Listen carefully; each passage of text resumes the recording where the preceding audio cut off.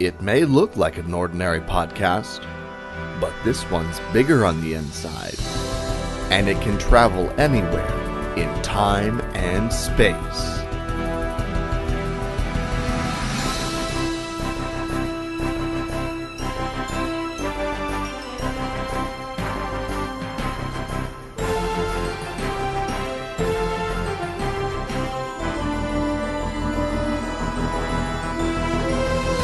Pack your sonic screwdrivers and your jelly babies. Grab your hats, scarves, and tighten your bow ties. You're the companion now, so get ready to run with your hosts, Jason Hunt and Paul Gann.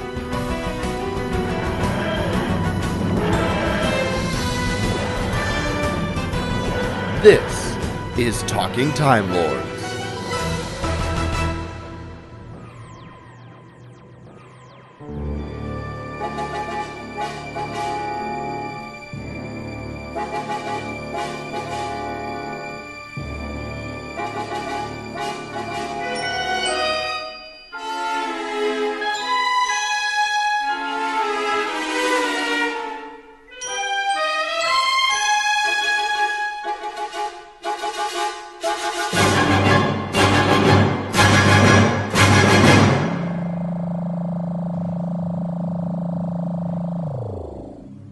Hey everybody, and welcome back to another fantastic episode of Talking Timelords. This is episode number 82, The Time Monster.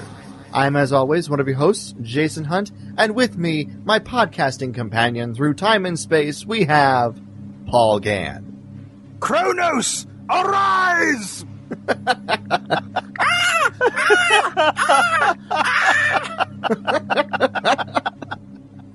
Oh. There you go. Good evening. How'd that work for you, Paul? I can work with that. Kronos, you will obey me. You will obey me. Oh. I noticed something about this story arc, and I don't know if you noticed it or not. What did you notice, Paul? But I noticed a large tone of girl power in these episodes. Did you notice that? Yes, I did. I did, but I think we're getting ahead of ourselves here. Just saying. So hey everybody, we're back. We're talking about another episode in our Master Story reviews. Obviously we're still with the Third Doctor here, and we are talking about the Time Monster. We don't have any news this episode to go through, nothing of note since the last time we recorded, so we're going to go ahead and just jump right into the episode.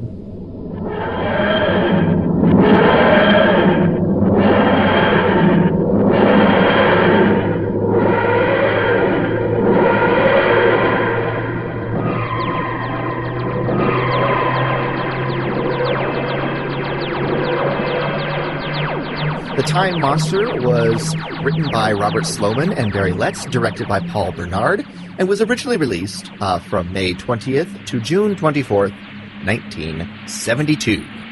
This was the season finale for Season 9 of Doctor Who, actually. So, that's kind of cool. The little synopsis here is as follows. The Master, in the guise of Professor Thaskalus, has constructed at the Newton Institute in Wootton a device known as Tom-Tit, that stands for Transmission of Matter Through Interstitial Time, to gain control over Kronos, a creature from outside time. The creature is summoned, but proves to be uncontrollable. The synopsis on the TARDIS Wiki is a little awkward to say, but there you have it. Paul, can you give me a quick spoiler-free rundown of your initial thoughts on this story? Yeah, my initial thoughts on this story, I honestly enjoyed this story for a couple of different reasons. One, because I always love it when they take either a legend or an actual historical fact and tie it in with Doctor Who lore to say that this is how it actually happened, in the TV show. I think that's really fun. Another thing that I think was kind of cool is we got to see Delgado basically doing something similar to what he was doing in the Daemons in this. He was really just running on all 12 cylinders, if you know what I'm saying. Yes. And so I thought that was really fun. Now, that being said, Yeah. This because Okay. That being said, because of the themes that we get to see in this, this would actually have been a really interesting story to have seen with Missy in it, because of the whole girl power theme that runs through this whole story arc. You know. Mm-hmm. Yes. Yeah. Well, we'll start digging into that here in a second. My quick opening thoughts on this. I like this story. It's not going to be one of my favorites, but I've only seen it twice now, so that's not a lot for me. Because it wasn't available until it hit BritBox, and I was finally able to watch it. So I like it. There's some parts in here where I'm going to be like, and we'll get into that in a minute. But yeah, overall, it's a pretty good story. The Master is at his most over-the-top best. Dastardly. Roger Delgado is yes, he's so dastardly. He's great. And just a bit unhinged in his over-the-top goodness. But Roger Delgado pulls off the over-the-top in a way that works. Yeah. In a way that some of the other characters in the story don't. And I'll be more specific about that as we get to them. Any other quick thoughts, Paul, before we start digging into the meat and potatoes of this episode? Meat and potatoes. That's what I had for dinner. Yeah, let's just go ahead and jump into this with both feet and see where it takes us. Spoilers.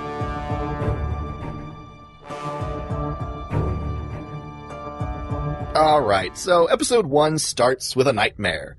The Doctor is having a nightmare, and in this nightmare he is seeing fire and earthquakes and explosions and the Master and a glowing crystal, and the Master is laughing, and he wakes up in a start, and Joe is like, are you all right? The Doctor's like, no, it's the Master. We have to do something about it. And, of course, he calls on the Brigadier to be on the ready and to be on the lookout for the Master because he's coming. Well, how do you know this? I saw it in a dream. Really, Doctor? The Brigadier is not impressed. Which, by the way, I love the fact that we get Unit back in this. Right. The last Master episode, we had the Navy, and I was so glad to see the Brigadier, Captain Yates, Sergeant Benton back. They're some of my favorite characters from the Third Doctor era. So, yeah. Something else that I thought was nice about the way they started this is that they're doing a little callback to something that you don't get to see as much of with the Doctor, and that is the fact that he does have some psychic ability. You know, that's something that gets left out of the show for long periods of time, and then just kind of gets used in specific instances, as opposed to the Master where he uses it all the time. You know. So I think that that's kind of nice to see that in the character, you know, because we don't see that as frequently in the Doctor. Yeah. Well, the Doctor is all put off and in a huff because the Brigadier doesn't seem to be doing anything about his dream. And so he starts constructing some sort of equipment to be able to track down the Master, while the Brigadier takes Sergeant Benton, who is just about to leave for a 48-hour furlough, a.k.a. his 2 days off.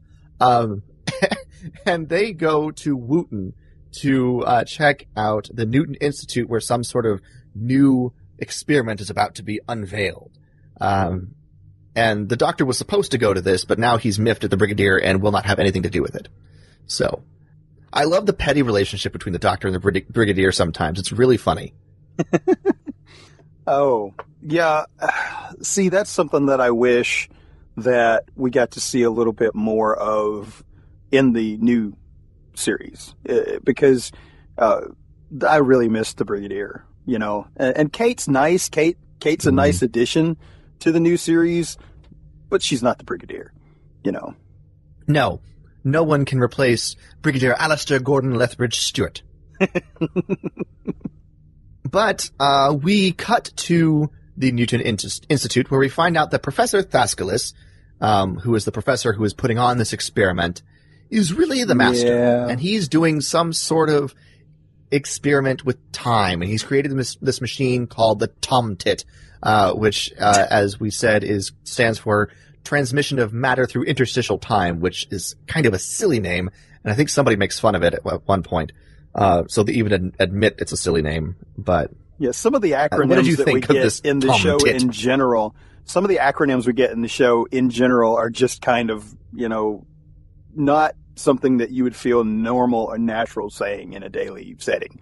It's just, No. I mean, TARDIS is cool, but some of the other stuff that we've gotten is just, you're kind of like, huh? Right.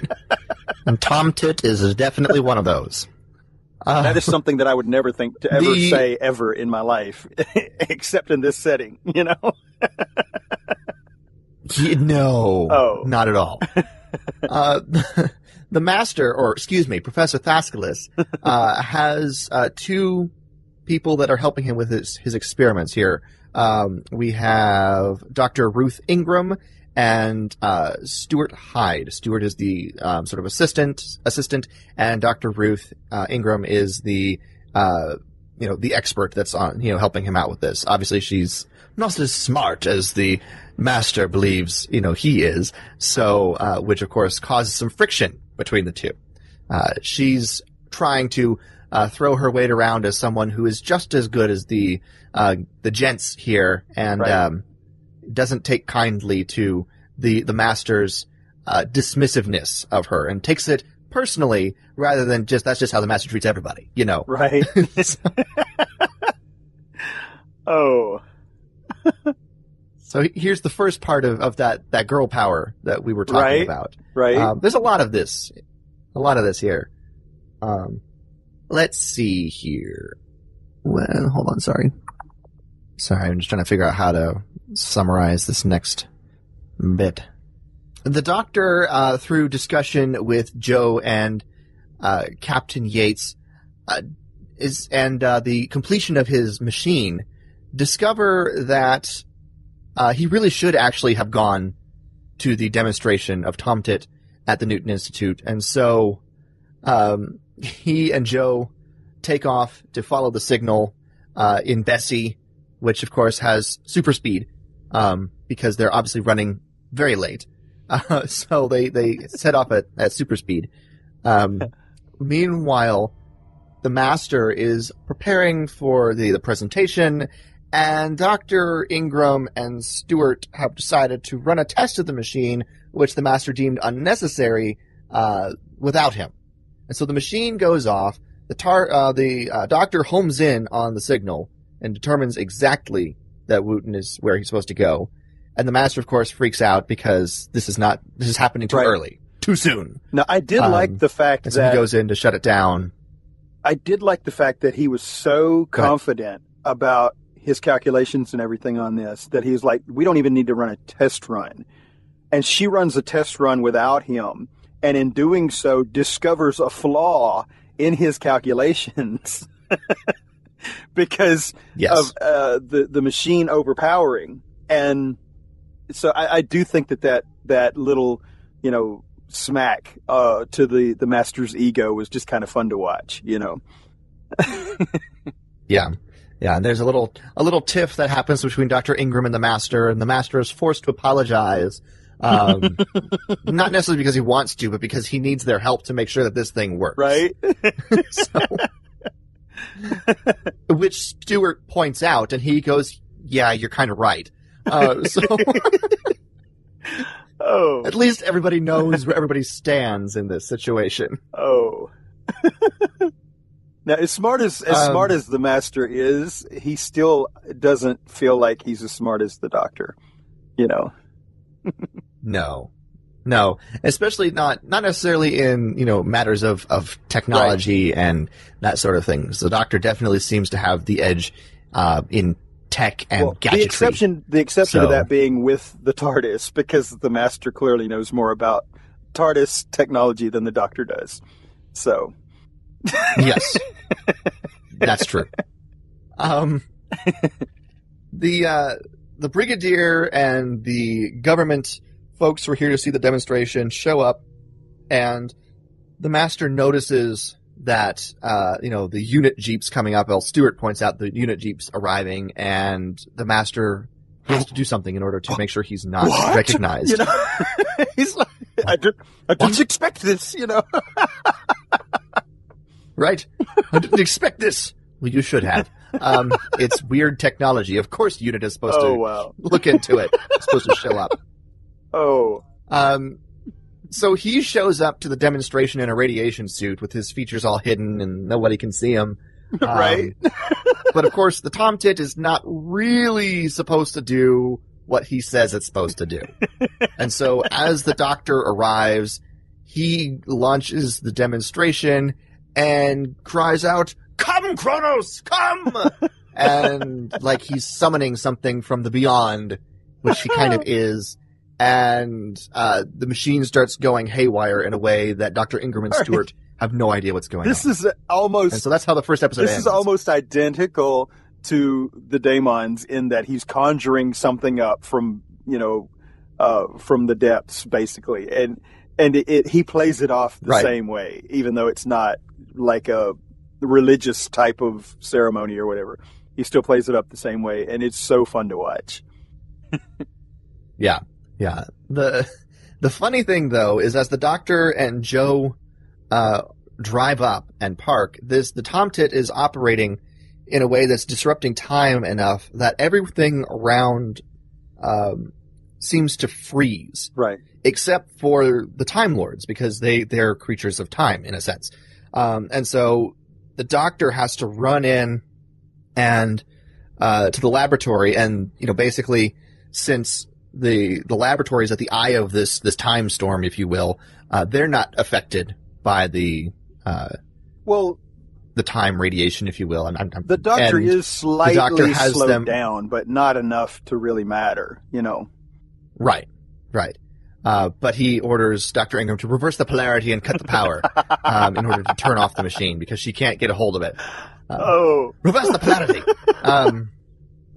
That's the third Doctor's thing, reversing so the polarity on everything.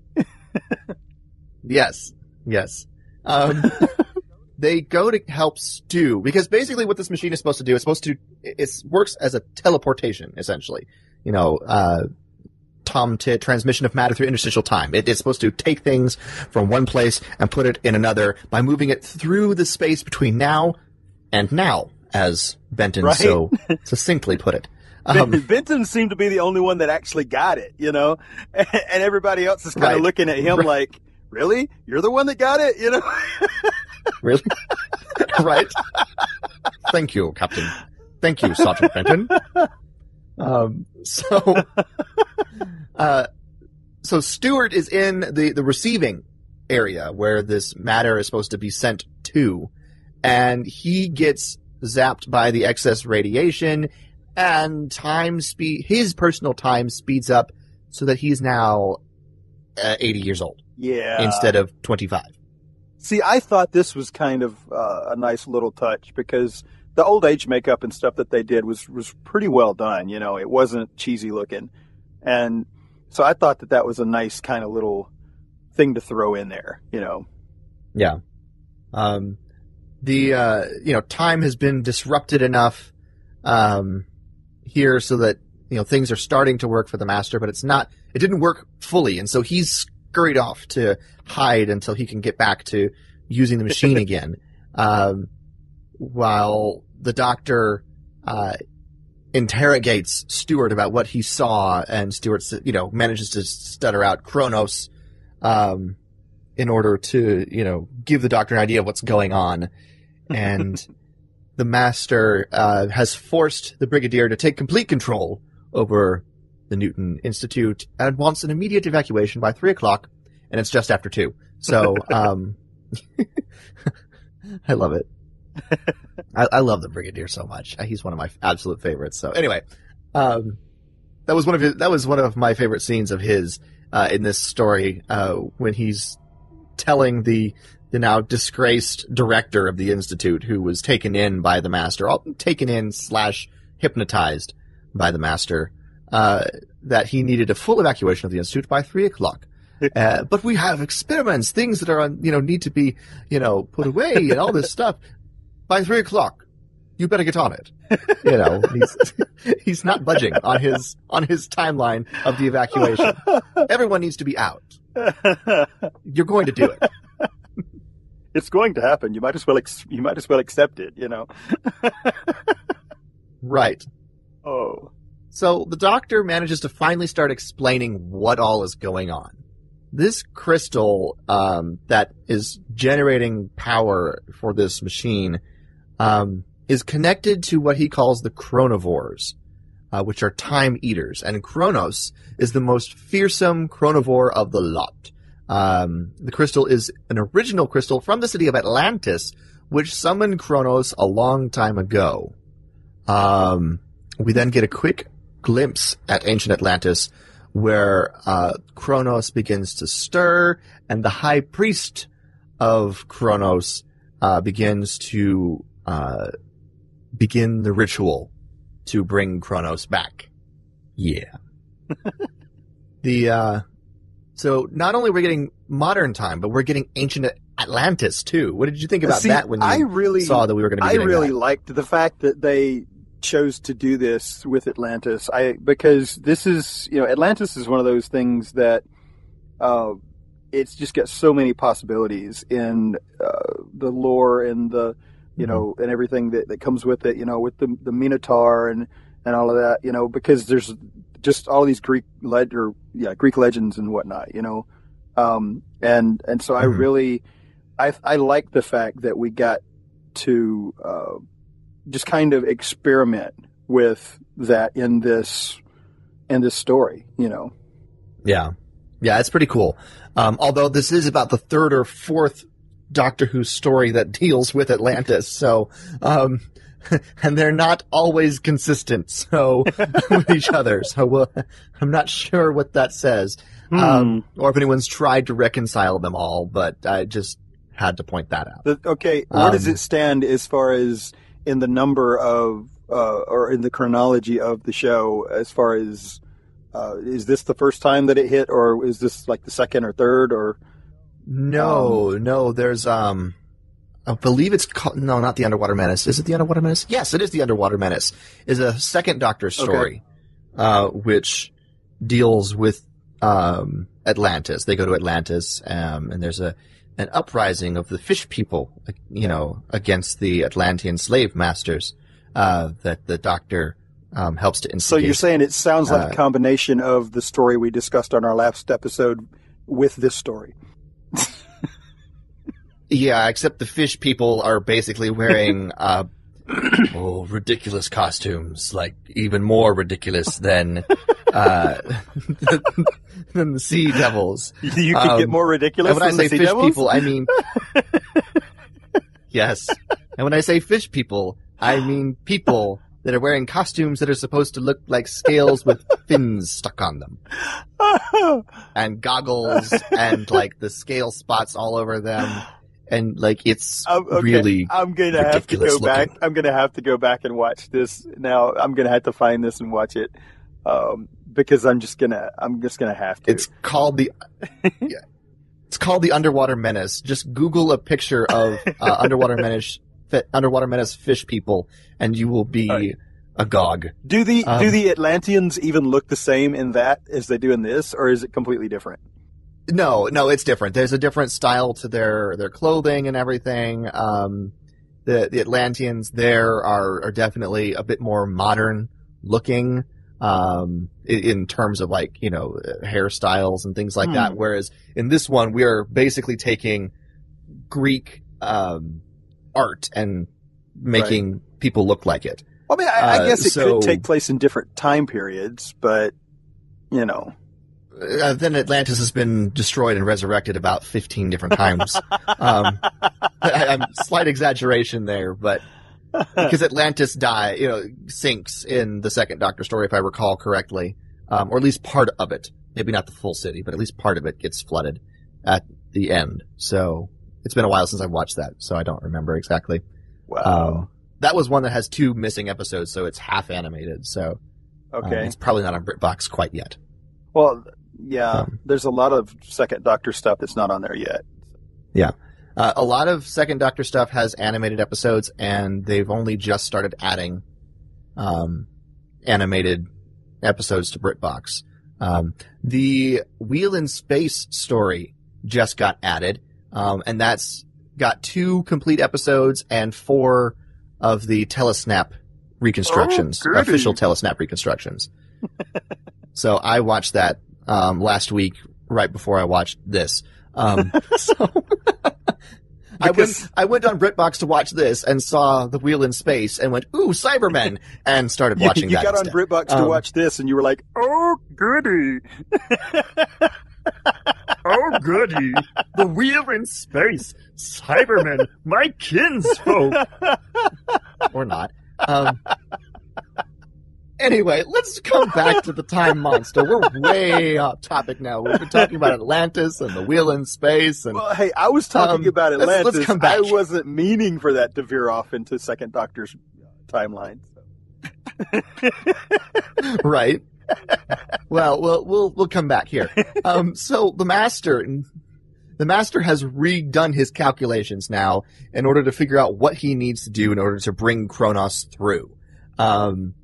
And he thinks he's figured it out, so he tricks Benton out of the laboratory, who's standing guard over Tom Tit, which I just kind of like saying because it's so bizarre and weird.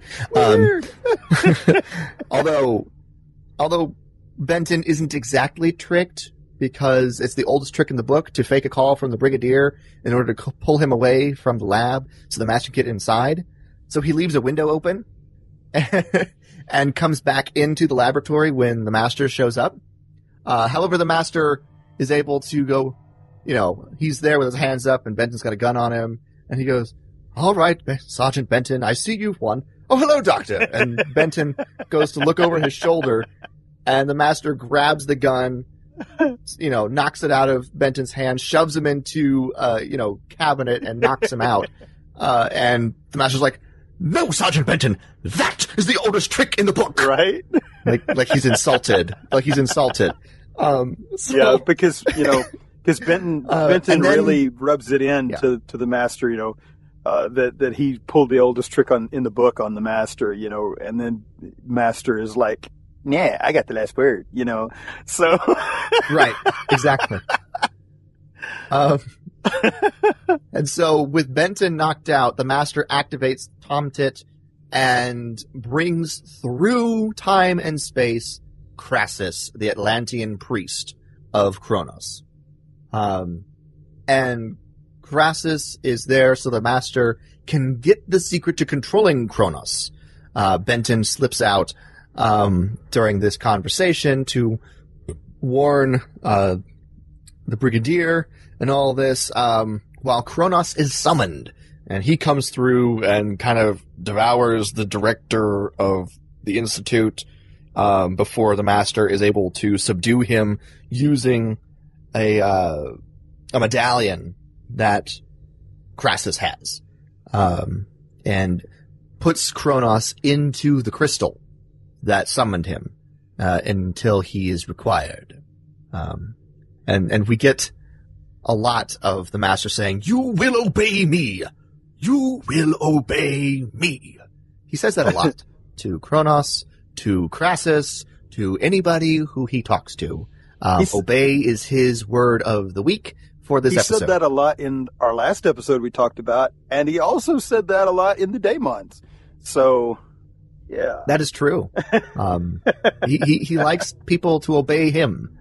The unfortunate thing is that nobody can really get to the Master during this period because of the time distortion. The time distortion, however, reverses Stuart's aging process, and he returns to 25, which is nice. But the Doctor decides he needs to try and disrupt things a little bit by cobbling together out of random junk what he calls a time flow analog, which everyone, and particularly the Brigadier, do not believe will actually work, which it doesn't until he sets a cup of tea on top of it, and then it does. And you're like, what? How is that supposed to work? But apparently it does for a little bit. And the signal is jammed just long enough, and then until the master is able to counteract it and blow up his little wine bottle fork thingamajigger that's supposed to be a jammer.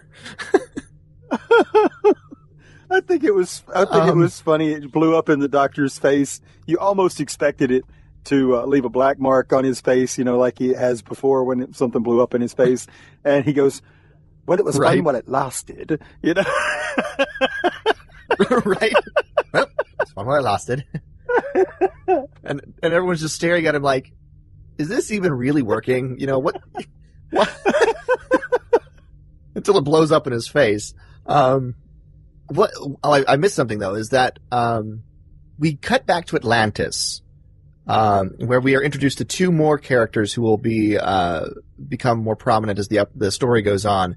Hippias, who is essentially like apprentice to the high priest Crassus, and part of the palace scene, and Lord Dalius, who is king of Atlantis at this time, and Hippias asks Lord Dalius if the time has come for Kronos to return at last, and Dalius is like, "No, I hope not, because when he was here last time, it was really bad. While we were prosperous, we were also slaves, and he says that he witnessed it, and Hippias is like, "But that was 500 years ago," and Dalius is like, yes, it was.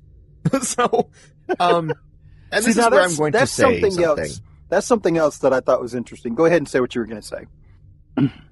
Well, I'll let you say this first, because I'm going to go on a little bit of a different tangent with this. So go ahead and say your piece first. We may be thinking along the same lines. I don't know. When this went down, I thought it would have been interesting for us to have found out that this character was actually a Time Lord who had chosen to live there, just to kind of separate himself from Gallifrey. And I thought that would have been really interesting to have seen that be a thing, for him to have lived that long because he is a Time Lord. You see what I'm saying? Yeah, I see what you're saying. I got the idea that he had lived that long because he'd been exposed to the time energy with the Kronos crystal and all that for so long. Like, that has sort of extended his life unnaturally for all these centuries. Because he talks about, with Hippias, about how the crystal that was, in the temple that Crassus was dealing with and the master is dealing with is actually only just a part of the full crystal, that controls Kronos. And which is, of course, guarded by a horrible creature in this labyrinth, basically, which gives you an idea of what this horrible creature is. The one thing that I want to bring up here is the Atlanteans all overact, like, to a ridiculous degree. Never.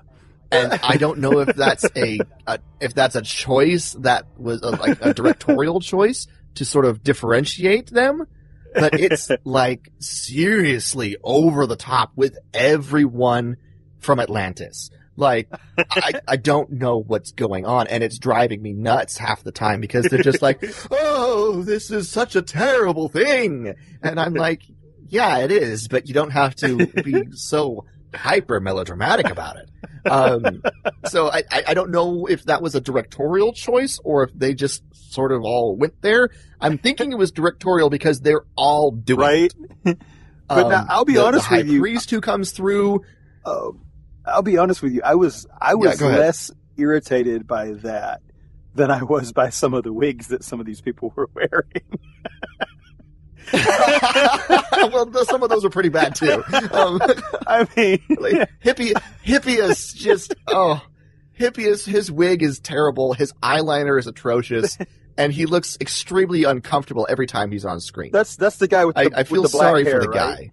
Yeah, the black hair. The young guy. He looks like somebody gave Cousin He just looks like he's.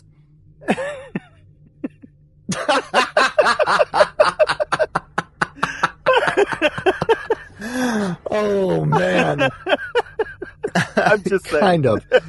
But he looks uncomfortable. He looks like the wig is like stabbing into his head, and he's really embarrassed about his eyeliner, and he's constipated. All of that looks to be going on at the same time with Hippias whenever he's on screen. He's the more mellow of all the Atlanteans, but he's always like looking around like, I don't really want to be here, you know?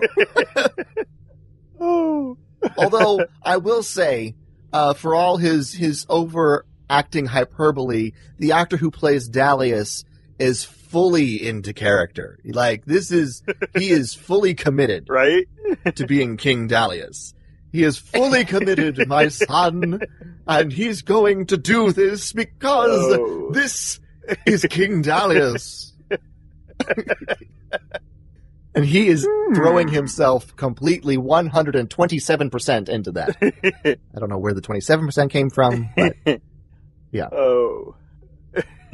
So that's one of my issues with this story is the Atlanteans. Some of it's not terrible, but it just, when the scene gets longer and longer and they keep going more and more, like, it's not necessarily that it's overacted, it's just overacted the entire time, and it just sort of stays up at this high level of, like, high dramatic, like, over dramaticness, and it doesn't vary.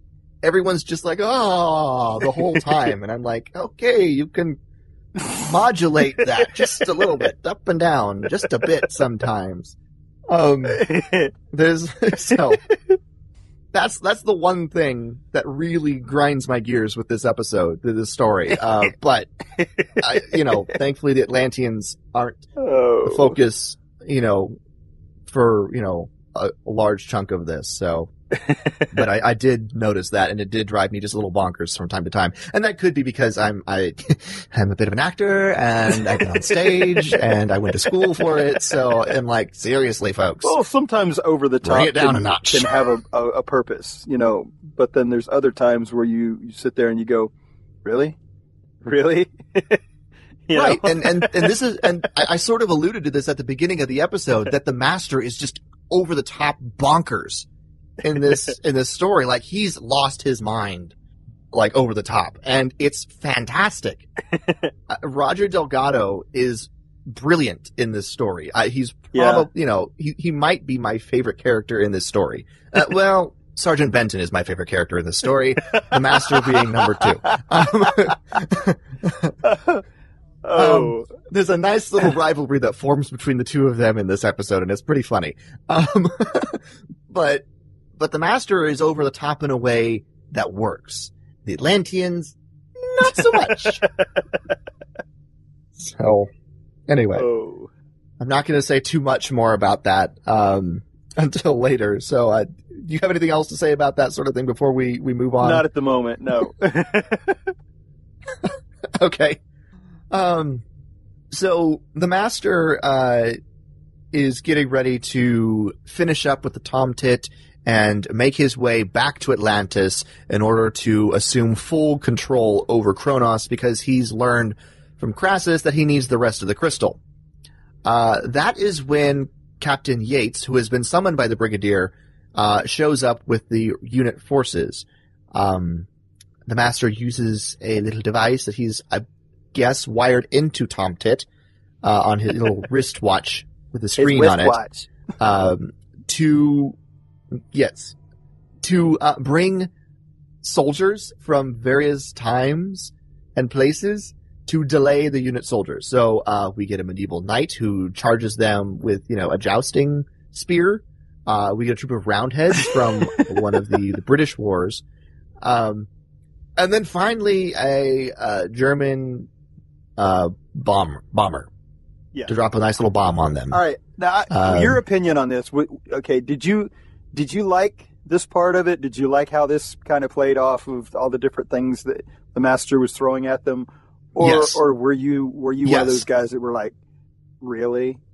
Really? No, I liked this. I like this because you have someone in the middle of it all, Right. That being Captain Yates, just going, yeah, this is ridiculous, but it's happening. So So he's and he keeps, radioing he keeps radioing the Brigadier about what's going on, and the Brigadier's like, Yates, stop fooling with me. I'm not, sir. This is actually here. He's kind of like the voice of the audience. He's going, okay, this is ridiculous. Yes. Right. This is ridiculous. We have a guy in a red and white checkered, get up, riding a horse with a jousting spear, heading down the road at us. And he's not moving, so we're going to have to go around him and get our truck stuck in the grass. And then the Roundheads show up with their cannon, like an old cannon on wagon wheels with a cannonball, that sort of thing. And while they're fighting them, we get the bomber that comes by. Right. And he keeps reporting this back to the Brigadier, and it's kind of goofy, but it works for me. Especially because the Master's like, aha, and I'll throw this at them, and all this, and Crassus is just like, oh, truly you are the Lord of Time, and all that fun stuff. So. Oh.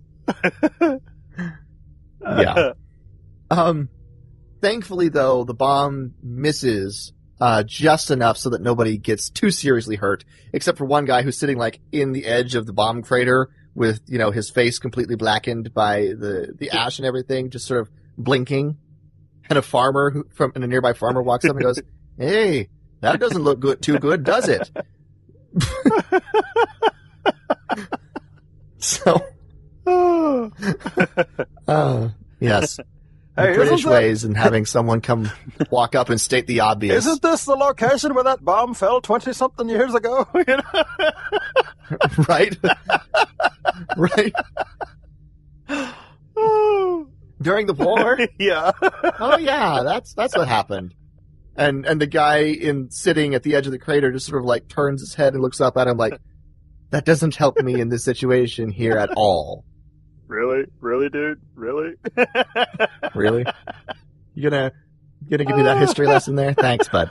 The Doctor and the Brigadier and Joe rush out to where Captain Yates are. One, to make sure they're okay. Two, to collect the Doctor's TARDIS, because the Doctor needs it to stop the Master from leaving. He attempts to materialize his TARDIS inside the Master's TARDIS, but somehow manages to set up, I guess what they call a space loop, where they're inside the Master's TARDIS and the Master's TARDIS is inside his TARDIS, and you could just keep going in and out ad infinitum. It kind of, if you really try. What it made me think of is when you have two mirrors opposite one another, and you can look into one mirror and see, where it looks like a tunnel, where you see the double reflection back and forth and back and forth and back and forth and back and forth to the point where it goes into infinity. That's kind of where it put in my head whenever he was talking about how that was supposed to work.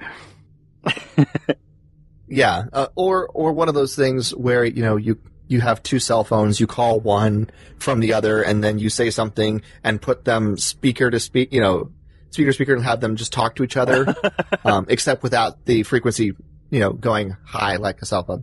So, it just keeps going. But that's, kind of an issue. And the Doctor and Joe, are trying to make sure the Master doesn't get away, but the Master seems to have the upper hand in this situation because he knows how the TARDIS works. And the Doctor still has his mind kind of blocked by the Time Lords because he's not supposed to, leave Earth. He's still banished Earth. Right. Although I will say the next storyline is the Three Doctors. So the season premiere for the next season is the Three Doctors, and that's when he gets his sentence lifted and he's able to leave the planet and have full use of the TARDIS again. Well, now he was able to use it before, as long as he didn't leave Earth, correct? He can use it to move around on Earth, but he can't really move through time. Right. So he can move through space, but not time. And space is limited as long as it's within short distances. Right. So, the Doctor's TARDIS gets ejected by the Master's TARDIS. And the Doctor seems to be flung out into the vortex, by the Master. Now, I will say let this. me see here. Or am I skipping ahead? I will say this. the two things that are about to happen here back to back, I kind of saw this coming once the doctor had been kicked out into the vortex, because and I don't mean that to sound like it's just completely predictable, but when the master turned around and then evicted Joe in the TARDIS, that made me immediately think, if he had not done that, the doctor would still be stuck. You see what I'm saying? Yeah, true. So here I figured out exactly what happened. The master releases Kronos to get rid of the doctor, and Kronos is what sends the doctor into the time vortex, and then the master ejects the doctor's TARDIS with Joe inside out into the vortex, because she doesn't want to go on anymore. You know, she doesn't care anymore. But now she can hear the doctor whispering to her and, talking to her through the TARDIS. The TARDIS is relaying his thoughts to Joe, and she's able to follow his instructions and use the TARDIS to pull the doctor out of the vortex and back into the control console. See, now this is something else too. This is an episode also where Go ahead. Yeah, this is an episode where the Doctor and Joe really start exploring the idea that the TARDIS is sentient. Right. That's what I was going to say. That was something. This was cool. where where we get more in depth into that. I mean, it was kind of alluded to in a couple of places. Kind of playfully, toyed Offhand. with, as if it was just a nonchalant comment or whatever. But this is really where we start getting that first in-depth discussion about the TARDIS actually being a living thing. And I really, I didn't really realize how many firsts were in the Third Doctor era, but I'm starting to see more and more and more of that. And I think it's really cool. Yeah, I know there's a lot of stuff that's set up with the Third Doctor that carries forward, that we just sort of assume, to be the, natural nowadays. And this is one of those things, where the idea that the TARDIS is sentient, or at least somewhat sentient. And obviously we have the episode with the 11th Doctor, where the essence of the TARDIS is put into a person. Right. And he's able to go on an adventure with the TARDIS essence, which is a fun episode.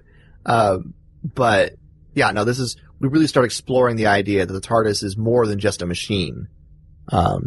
And Joe finds it fascinating.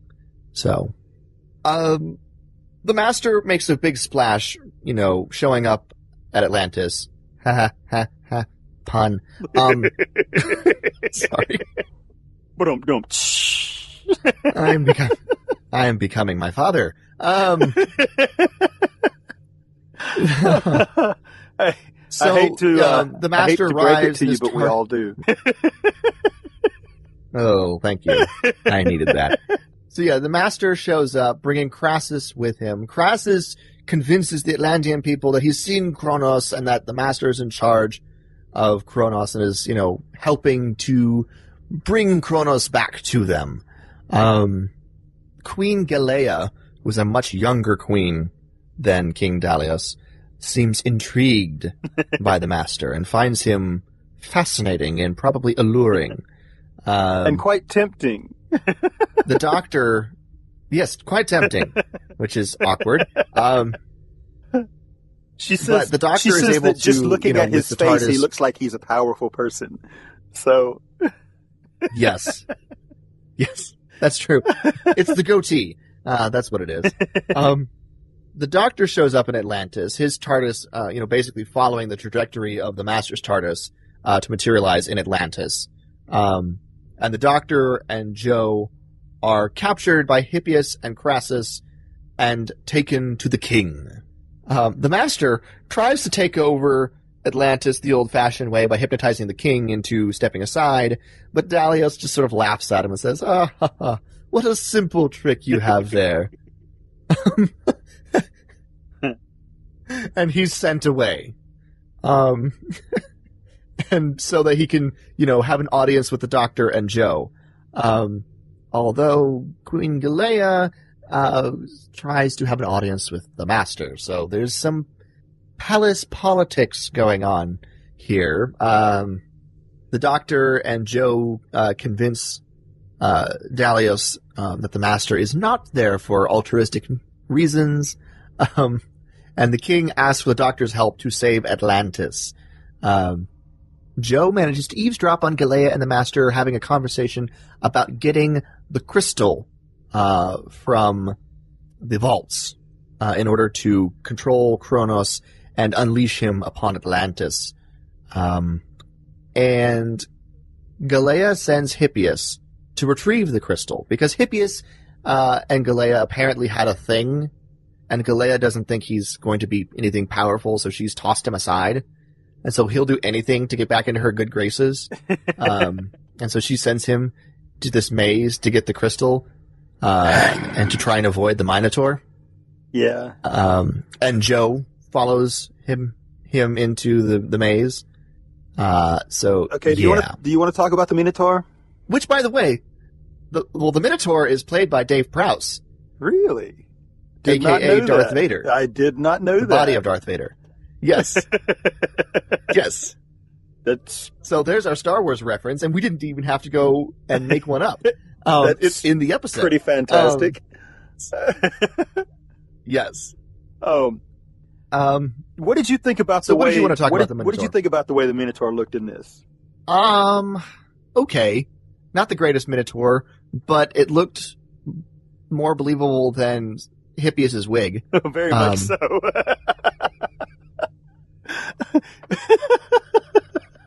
I kind of wish there was a little bit more bull to it than just sort of like the head. Mm-hmm. But, take what you can get on a low-budget BBC sci-fi show from the 70s. I didn't think that the head looked bad. I thought that the head looked pretty good. The only thing that I wish that we had been able to see is some type of facial movement in the head. Whether it be the eyes or the mouth or whatever. Right. And I know that budgetary restraints probably kept that from happening. But I thought that it was good enough for what they needed it to be. Of course, obviously, in New Who, they revisit the idea of the Minotaur, but I don't think it was intended to be the same Minotaur. I think it was, a different thing altogether. But no, I thought that it was pretty well done. I actually had more of a hang-up with the little comedy thing that they threw in there with the Doctor facing off against the Minotaur. Oh, you mean bullfighting? Yeah. Because I didn't know whether to laugh or smack myself on the forehead, It was it was one of those moments where you're going, okay, I was following you up until this point, and now you've just kind of covered everything in cheese. So... Well, it was sort of necessary because, the Minotaur races past and crashes into a wall that reveals the hidden chamber where the crystal is being kept. So, kind of necessary, but they could have found another way to do it. Yeah. So. Oh, man. But this crystal is there, and the Doctor and Joe are going to take it and do something with it, but Crassus has followed in and takes the crystal and has the Doctor and Joe arrested. The Doctor demands to be taken to the King, but is taken to the Master, who has taken over the court with Galea's help. The Doctor and Joe are thrown in prison, and Dalios is brought to their cell to be there with him. He has been captured, and his life finally comes to an end there in the cell. He dies in the Doctor and Joe's arms. And Galea agreed to help the Master as long as Dalios was unharmed. Yeah. And so there's something that's going to cause an issue. Dahlia was actually another aspect of the whole girl power thing too, though, because she turned on her king because she wanted to be the main ruler. And so that was another aspect of that. And then she was the actual ruler when she found out the king was dead and turned on the Master. Yes. So, that theme just keeps going through this story arc, over and over and over again. Yeah. Yeah, so the Doctor and Joe are brought out to witness the return of Kronos because the Master and Crassus are about to summon Kronos, and that's when they spring the news on Galea. Oh, by the way, yeah, King Dalius is dead. And that's when she turns on the Master and asserts her control. It's her kingdom, not his, and she tries to arrest the Master, but the Master and Crassus summon Kronos, who causes havoc, and the Master orders Kronos to destroy Atlantis. Right. Joe is taken by the Master as insurance as he escapes into his TARDIS, and the Doctor returns to his TARDIS to chase after them. Then we get an interesting situation here. The Doctor had mentioned earlier to Joe the possibility of what he called the time ram in order to stop the Master. And he didn't want to do it because it was going to be a sort of a last resort kind of thing, because that causes, what the time ram does is it causes both TARDISes to exist in the same exact place and same exact time in space, which is, of course, not something two different objects can do, and mutual destruction would occur. Right. The Doctor pleads with the Master first to release Joe and, put a stop to all of this. And the Master says no. And so the Doctor threatens to do the time ram. The Master calls his bluff because the Doctor is about to do it, but can't because Joe is on the Master's TARDIS. And that's when Joe jumps into action and takes control of the Master's controls in order to initiate the time ram. And here we go with Joe showing girl power now. Yes. She's the one willing to, do the ultimate sacrifice. Right. And not the Doctor. And so she's the one who initiates it. Thankfully, though, Kronos intervenes. Because Kronos has finally been released from the Master's control and takes both TARDISes to sort of a place outside of time. Right. Joe's like, well, we're dead, but we're in heaven. The Doctor's like, I don't think so. And that's when the face of Kronos appears above the TARDISes. She's grateful for the Doctor's help and plans to keep the Master there to torment him for all eternity. And, send the Doctor and Joe back. The Doctor asks her to take the Master as one last request. She agrees, and the Master goes, oh, thank you, Doctor, I so appreciate it. And they're all starting to head back towards the Doctor's TARDIS when the Master makes a quick dash for his own TARDIS and escapes. And the Doctor's like, Kronos, stop him! And Kronos is like, you asked for his freedom, he is free. So, Kronos isn't really on anybody's side except its own. Kronos is the last example of girl power in this, so. Right. Kronos becomes a girl. Yeah. Rather than, a flapping bird Spartan thing. That was probably what took me out of this story arc the most, was the white paper crane looking version of Kronos that was in this thing. Because it was just such a departure from everything else that we got in this. Everything else felt pretty much like it was grounded in reality for the most part, except for that. You know what I'm saying? And that felt completely different from everything else that we got in that. And I was like, okay, I don't know how to feel about that, And so if I had to criticize anything, that would probably be my biggest criticism of what I saw in this story arc, to be perfectly honest. Okay. I didn't have too much of an issue. It was a little bit, the design was a little funny looking to me. Mm-hmm.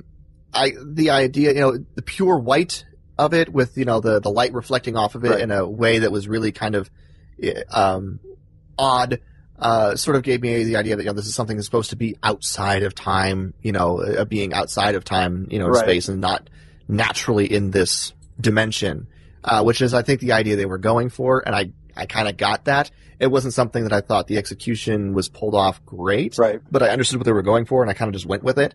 The design was what, I thought was funny more often than not. Right. But yeah, I don't know. It was okay. No, it just great. felt like a departure from me from everything else that we were seeing in the story. That's all I'm saying. Yeah. It did. It did seem like a departure. I will say kind of the last thing that we saw of Atlantis, though, is that there's, a bunch of destruction everywhere, and Queen Galea is standing there on the platform sort of all alone by herself with her head hung, in shame for all the destruction that was caused from her, greed for power. Right. She allowed herself to be tempted into the destruction of her entire civilization. Yeah, seduced. She allowed herself to be seduced to the point where she allowed the destruction of her entire civilization. So, yeah. And so the final shot of Atlantis is probably the most powerful one for me, because it's just her standing there on a basically a huge trashed empty set by herself, sort of in shame. And I was like, that was kind of the most realistic thing that we got out of the Atlantis stuff. And I do want to highlight that. It was pretty good. But we return back to our own time and place, where everything went haywire in the Master's departure. Tom Tit just went nuts. Unit is frozen outside. Benton was touching the machine when it went off and got regressed into a baby. And Dr. Ingram and Stewart are trying to figure out how to fix everything. Including Benton. So yes. So we come back to the lab where Stewart is feeding baby Benton while Dr. Ingram is working on Tom Tit. The TARDIS lands back, in the Institute there, and because the crystal has been destroyed, Tom Tit is now starting to wind down, is starting to shut down, and things begin to go back to normal. The machine finally releases everything, it overloads, and the Master is long gone. We get sort of the wrap up with the Brigadier, asking why Jo is dressed up in such strange garb, because she's, dressed like an Atlantean now. Which, to his point of view, happened within a matter of moments, because he went out to get Captain Yates and return to the Institute, and everything's been frozen for them for all this time, and she's gone from her normal getup to Atlantean garb. And then Stewart goes, "Oh no, we forgot about the baby." No. Wait. And he goes, the Brigadier asks where Benton, the Brigadier asks where the devil Benton is. Oh, yes. Yes. And where's the devil Sergeant Benton? Oh no, we forgot about the baby. And they go look over in the corner, and there's just a pile of clothes. And they go, uh-oh. And then Benton stands up from behind the Tom Tit machine, butt naked, back to his original age. He goes, in a very sort of like, I'm trying not to freak out way, he says, "Can someone please tell me what's going on here?" And that's where the episode ends. He has this really awkward grin on his face. It's so funny. Like, I'm trying to be professional, but I don't know where my clothes are. And everyone else is standing around in the room here. I have no idea what just happened. Why is everyone standing in a circle He's around trying the way I'm to lying not on the floor freak out. naked? Get right? Oh. So, there you go. Poor Monster. Benton, man. Benton is not everything the happens to Benton. I know, poor Benton. Oh. That's his lot in life. I love Sergeant Benton so much. He's so great. And the actor John yes, he's made to suffer. It's his lot in life. And the actor John Levine was perfectly cast for Sergeant Benton, I have to say. So it's Benton is so great. And the fact that he and the Master had this sort of, beef together this episode was great. Paul, why don't we begin wrapping this up? What sort of final thoughts you have on the Time Monster here? Oh, the Time Monster. I really enjoyed the story more than especially more than I did. The effects and everything in this were much more believable. Like I said, the only thing that really took me out of it, other than like some of the funky looking wigs and stuff, the only thing that really took me out of it was the appearance of the white version of Kronos. Because it was, like I said, it was just such a Thankfully, there weren't departure, too many appearances. Yeah. Thankfully, there weren't too many appearances of Kronos in that form. So, but they kept that to a minimum. But I liked the way that it kind of felt like it was grounded in reality for the most part. And it felt like it was shot, kind of in real life, as opposed to just having it like on a set per se. And so I kind of like that. I kind of liked the way that it felt like that it kind of happened in real life, if you get what I'm saying. Yeah. Yeah, real life was what was kind of affected by all of it. Let's see here. I like this story. The story idea was pretty good. There were some moments that drug a little bit. But I think overall story filled the 6 episodes fairly well. Right. It was like they had a little bit too much for 5 episodes, but not quite enough for 6 when they got it all blocked out initially, and they kind of had to stretch a few things. So it is actually, fits the 6 episodes better than most of the ones that we watched recently. Right. So I will give it credit there. There's a few things that were kind of bizarre. The execution of some of the stuff didn't quite live up to the idea that the story was going for. And again, the overacting of the entire Atlantian stuff started to just get on my nerves just a little bit. It wasn't enough that I was, getting cut out of it, cut out of the episode, right? But I was noticing it like all the time, and I was like, okay, just cool it, just to bring it down just a little bit, please, So, and thankfully, most of the scenes until we actually got to Atlantis weren't too long.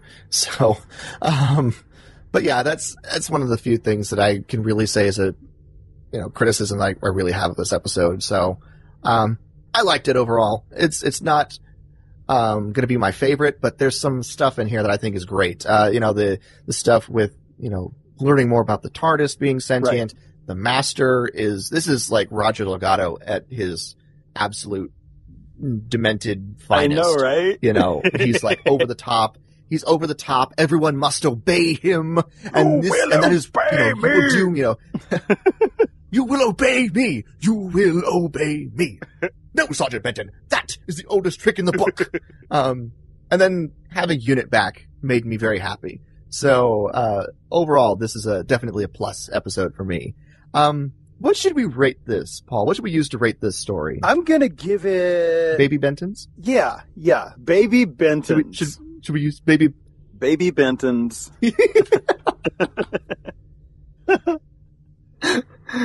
How many Baby Bentons are you going to rate the Time Monster? I'm gonna give it a 7. Okay. That's a pretty solid number. I'm going to give it a 7 as well. The reasons I've already stated. So it's a good episode. It's on BritBox. So if you have the time and you thought it was interesting enough listening to us talk about it, go watch it. If nothing else than just to see Baby Benton and what happens to Sergeant Benton at the very end. Cause it's funny and it's great.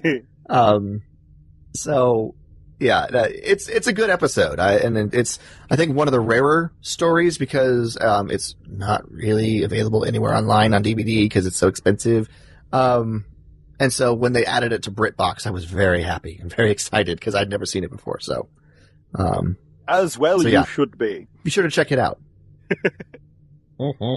So, folks, thank you so much for listening to us. We are getting back into the swing of things after our unexpected hiatus. Thank you for your patience with us. But please get back in contact with us. Start, talking on our Facebook and our social media again. Facebook.com/Talking Timelords, where there's links to our group page on our Facebook page, which is where we're going to start, picking up some of the discussion again. If you have thoughts on the Time Monster, leave them there for us. We'd love to talk to you about them on the Facebook page, or you can tweet us at @TalkingTimeLord, or email us at talkingtimelords@gmail.com.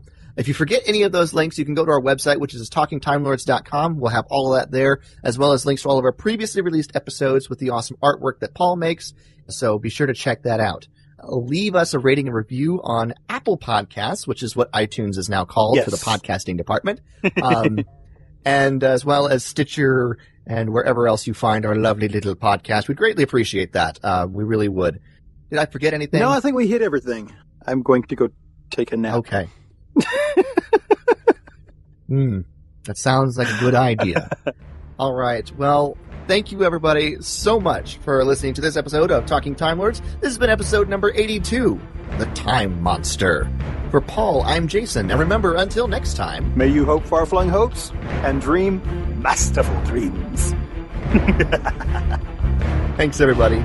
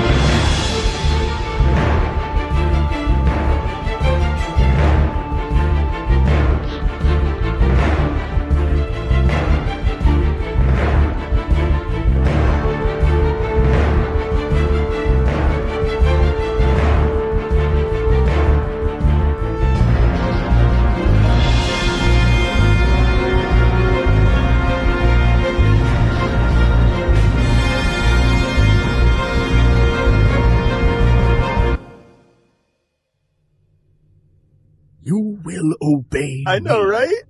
You will obey me. You will obey me, Kronos! I am the master! I love how his reason why you should obey him is because he's the master. Yeah, no other legitimate reason. It's just, I am the master, you will obey me. Exactly. Yeah, he has no pride or anything, Not in the slightest. Oh.